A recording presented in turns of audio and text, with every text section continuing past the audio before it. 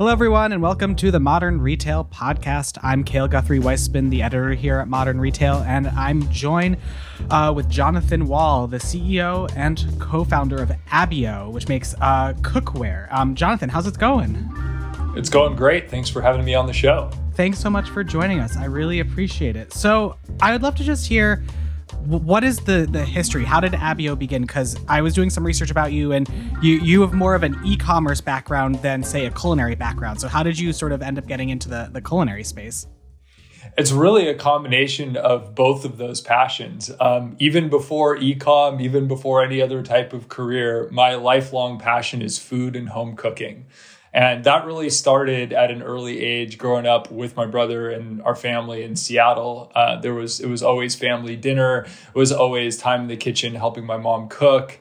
And that left an imprint on me really early on. And then my brother Eric and I lived together for a period after college too. And we are kind of we were the ones that are always hosting people, having people over at dinner parties, cooking for ourselves, cooking for significant others. And that was the moment where this concept really crystallized. And we realized that the tools that we were using were terrible, and what we wanted was not accessible from a price point perspective. And so we went on essentially a 2-year design and development journey to figure out what to make and whether it was possible to offer pro-level cookware to an aspiring or competent home cook at a good price.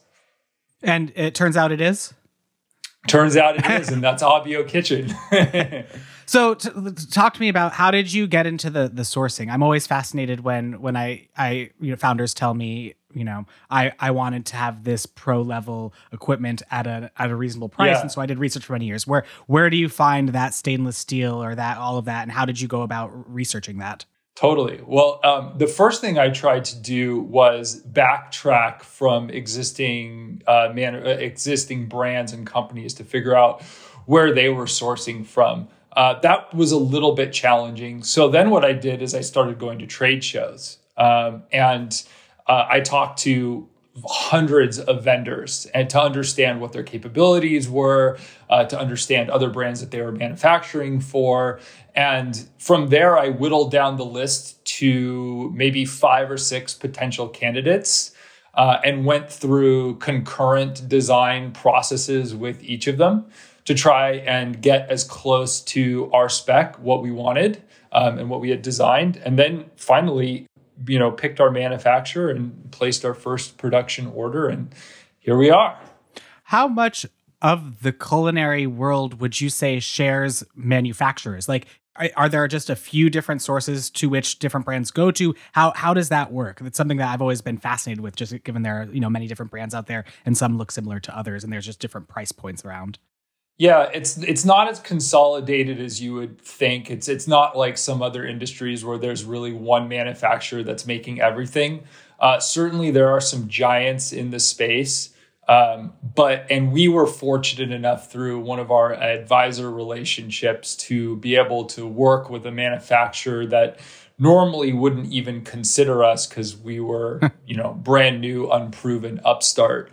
But that relationship has allowed us to offer the best quality cookware that you can buy for a home cook and keep it at a price point that isn't astronomical, that's accessible. So that was a really, really important, critical moment for us in the business, was securing that relationship. Absolutely. So talk to me about, what are the price points? What were your targets when you were first designing the brand, and sort of how has that translated into the product offerings you have today? Yeah, that's a great question. So my brother and I, being relatively competent home cooks, we look out at the industry and we looked at high-end brands like All-Clad and Movial as being a bit of a gold star as to what we would want in our home kitchens. But a 5-piece set of All-Clad D3 or D5 might run somewhere between $550 and $700, even when there's sales, which there are frequently through the big box retailers. And so we thought about how could we produce a product that was superior to those, introducing some of our own elements to it, and also offer it at a substantially lower price point. And so that was kind of the target from a product development standpoint.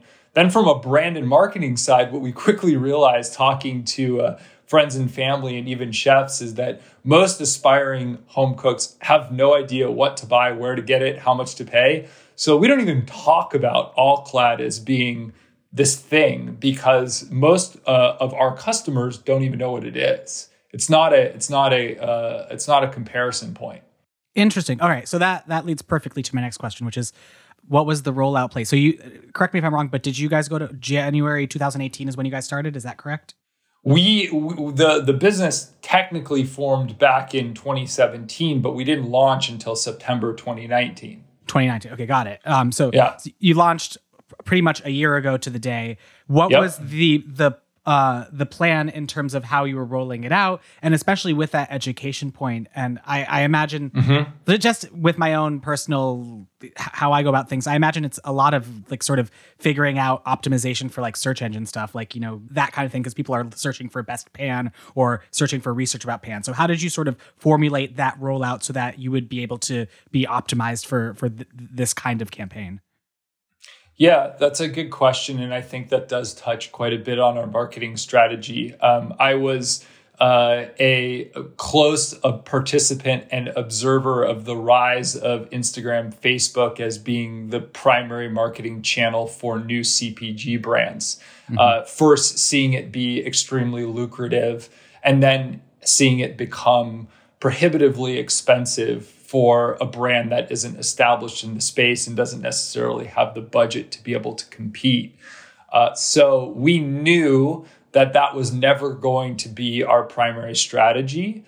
We also knew that to your point, a lot of the decisions that are made about cookware, particularly by individuals who are not super familiar with the space, start with a search, which is what is the best cookware for a home cook?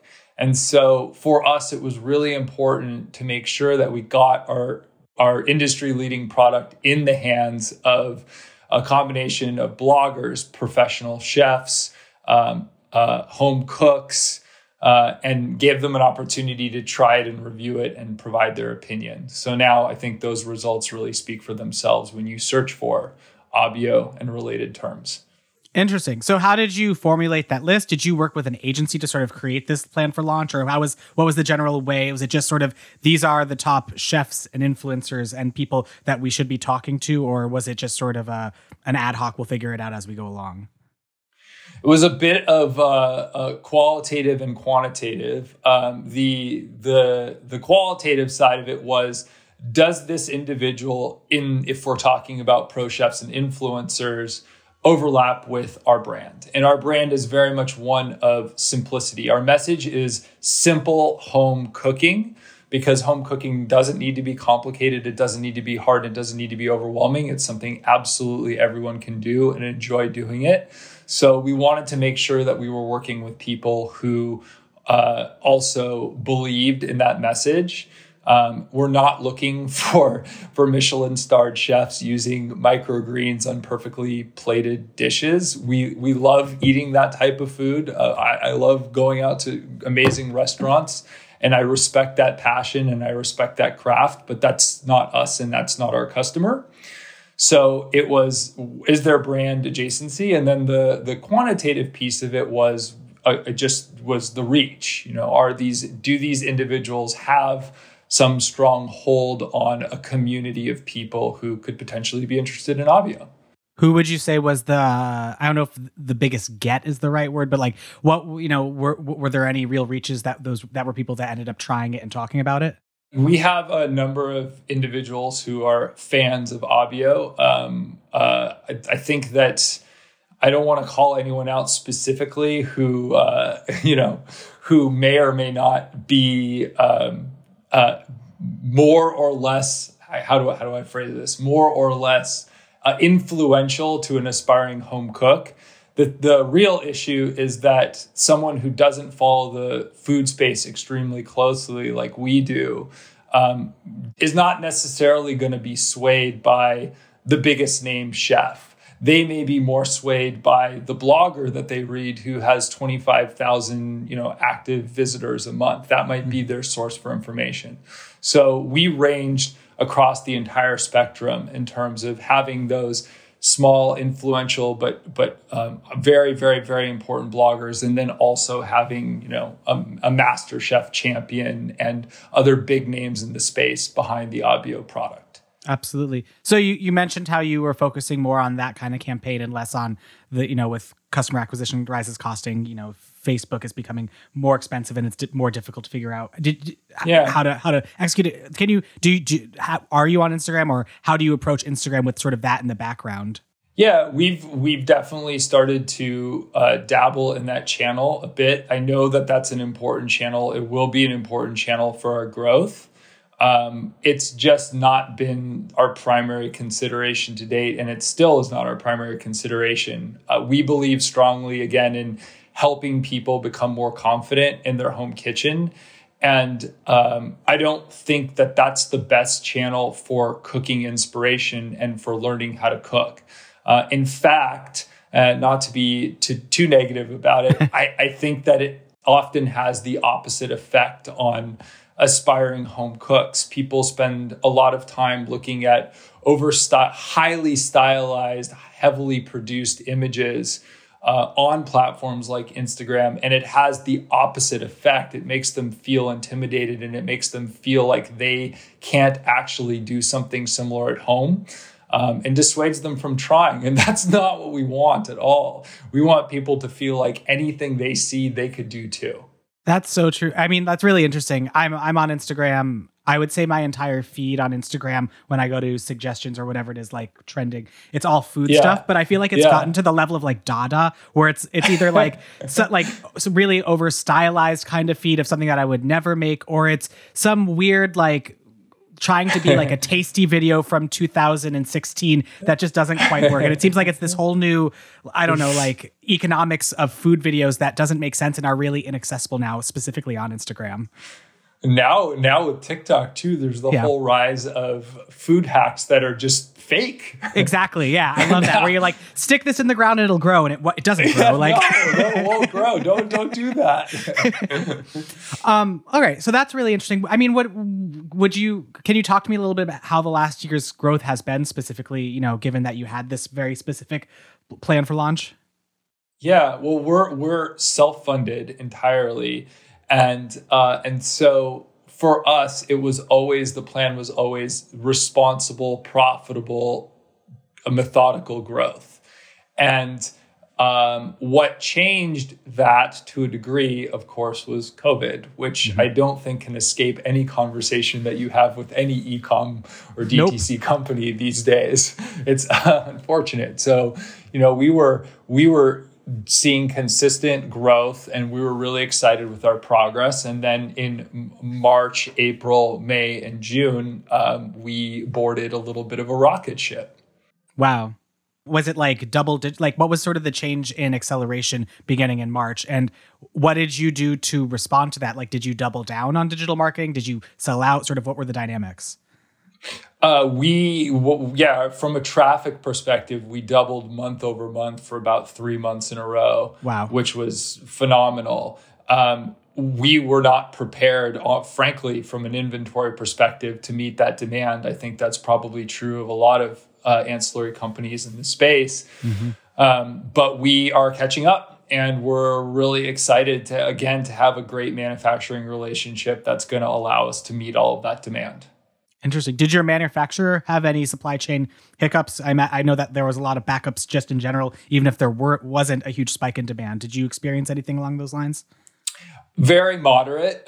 We got a bit lucky in that we had enough inventory leading up to that period to get us through part of the period. And so when there were shutdowns across the country and across the world from a manufacturing perspective, that didn't directly affect us. We had also done some pretty decent planning. Again, not necessarily factoring in COVID, but we had done some planning, and that has put us in a position in order to be definitely in a good place for Q3 and the holidays. Absolutely. So walk me through when this demand spike happened, what levers did you change on the marketing front? Did you just take your foot off the gas? Were you keeping tabs on, I'm sure I've been talking with a lot of companies, and a lot of them said that like the entire like SEO landscape changed overnight because people couldn't get anything, and so they were trying to dominate that. Did you respond that way, or sort of how did you change the marketing schema? Our strategy actually didn't change very much at all, because we were never trying to compete in many of the channels that became more competitive. And again, Instagram, Facebook not being our primary strategy. Where it really helped us was with partnerships and outreach. Because again, as a result of people being home and doing a lot more home cooking, it became a lot easier to approach potential marketplaces and partners and say, like, we have an industry leading set of cookware for the home cook. This would work really, really well in your ecosystem, especially right now. Do you want to work together? Mm-hmm. I feel like a lot of companies specifically that had a sort of bent on living at home and lifestyle upped their content. So were you making, like, did you do anything like that, or did you just do that through these collaborations and partnerships and influencers? A bit of both. Our content again has always been focused on simple, accessible, fun home cooking. And we just ratcheted that up, or have ratcheted that up during this period. We've done a great series with a chef out of Seattle by the name of Joel Gamron, who we really like. And it's on our website now. It's called Seconds. And the idea is, what are some simple meals you can make in under 15 minutes with the ingredients that you commonly will already have in your refrigerator or in your pantry, which is very appropriate for COVID. And then we have a couple of other series that are in development now that are along those same lines. Absolutely. Can you talk to me a little about the competitive landscape? I feel like in the last year and a half, there's been an influx of brands that are going for cookware in one way or another, and they all have specific different bends, but a lot of them focus on sort of like similar to you, where it's, we're going to give you an affordable price for top quality devices. So how it seems like it's very different than, say, 4 or 5 years ago, when like all people thought about was All Clad or Le Creuset. Now there are a bunch of new startups. So how, as another startup, how have you approached that? What are your thoughts on the other people there? So I two sides of the same coin. On one hand, I'm very encouraged by the number of new entrants in this space, because it reaffirms that there is a giant market. I mean, I always knew that kitchenware, cookware in the United States was a multi-billion-dollar market, but now seeing others recognize the same opportunity reaffirms that, yes, we're on the right track. In terms of competing, I believe at the end of the day, the best products are going to win out. We're kind of still in what I'll call the Shopify effect, which is good and bad. On one hand, the barrier to entry to launching a direct-to-consumer business is lower than ever from a technical perspective. And so it becomes very, very easy for brands with not very well considered, thought out products or inferior products to launch and try and establish some sort of market presence. I think that has happened in our space as it's happened in many others. And I think that the quality of the Abbio cookware and the product itself is going to be the primary determinant of our success in the long run. So walk me through sort of the next year then, because I like the idea of the Shopify effect. I've talked to a bunch of founders who are in the throes of that too. And it seems like you're sort of in this new, maybe potentially liminal space, like trying to go beyond startup into more of a growth mode, trying to get into more hands. How are you approaching that with this sort of, in the background, the fact that you did receive this huge propulsion, I guess? Yeah. So the first is continuing to spread the word about our core set of cookware through the marketing strategies that we spoke about a little bit earlier. But the other is that, without going into specifics, the kitchen is a vast opportunity for quality, simple products. We started with cookware specifically because we think we know that is the most essential thing that you need to prepare a great meal at home. If you don't have great cookware, then that you haven't started yet. But there's a lot of other products that people touch and use and need on a daily basis that are closely related to that, that present a really big opportunity for us to expand in the space. All right. Well, like what are they? Good question. How about I send you some when they're released? All right. Sounds like a plan. So right now you're direct only. Is that true? That you're pretty much like you can only buy it on your website. Is that correct? We also have marketplace partners. Which marketplace partners do you use? We are currently on Verishop, and we also have a partnership with Stack Commerce as well. Interesting. How did you decide which marketplace partnerships you wanted to do, specifically because I noticed that you're not on Amazon, and that, there are a lot of companies in your place that choose that, and I totally get that. So do you think that there will what made you choose one over the other? And do you think there will ever be a tipping point where you're like, well, we're going to go on Amazon now because of X? Amazon is potentially in our future. I'm not necessarily as opposed to it as a channel as maybe some other founders are. I think that especially for home goods and especially for a channel a product category like cookware, that is logically where literally millions of people start their search. And so it could be a lucrative channel for us. In terms of the other marketplaces, I was looking for reach from both the perspective of who are these other marketplaces talking to from a customer perspective, and then also who are the other brands that they represent. Because I always want to position Abbio with other quality products and elevated brands in the space.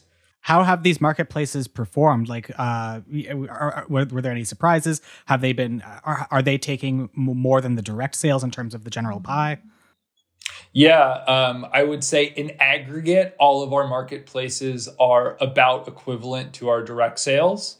That's been really important relationships with us, especially for a small upstart brand with limited resources from an acquisition perspective.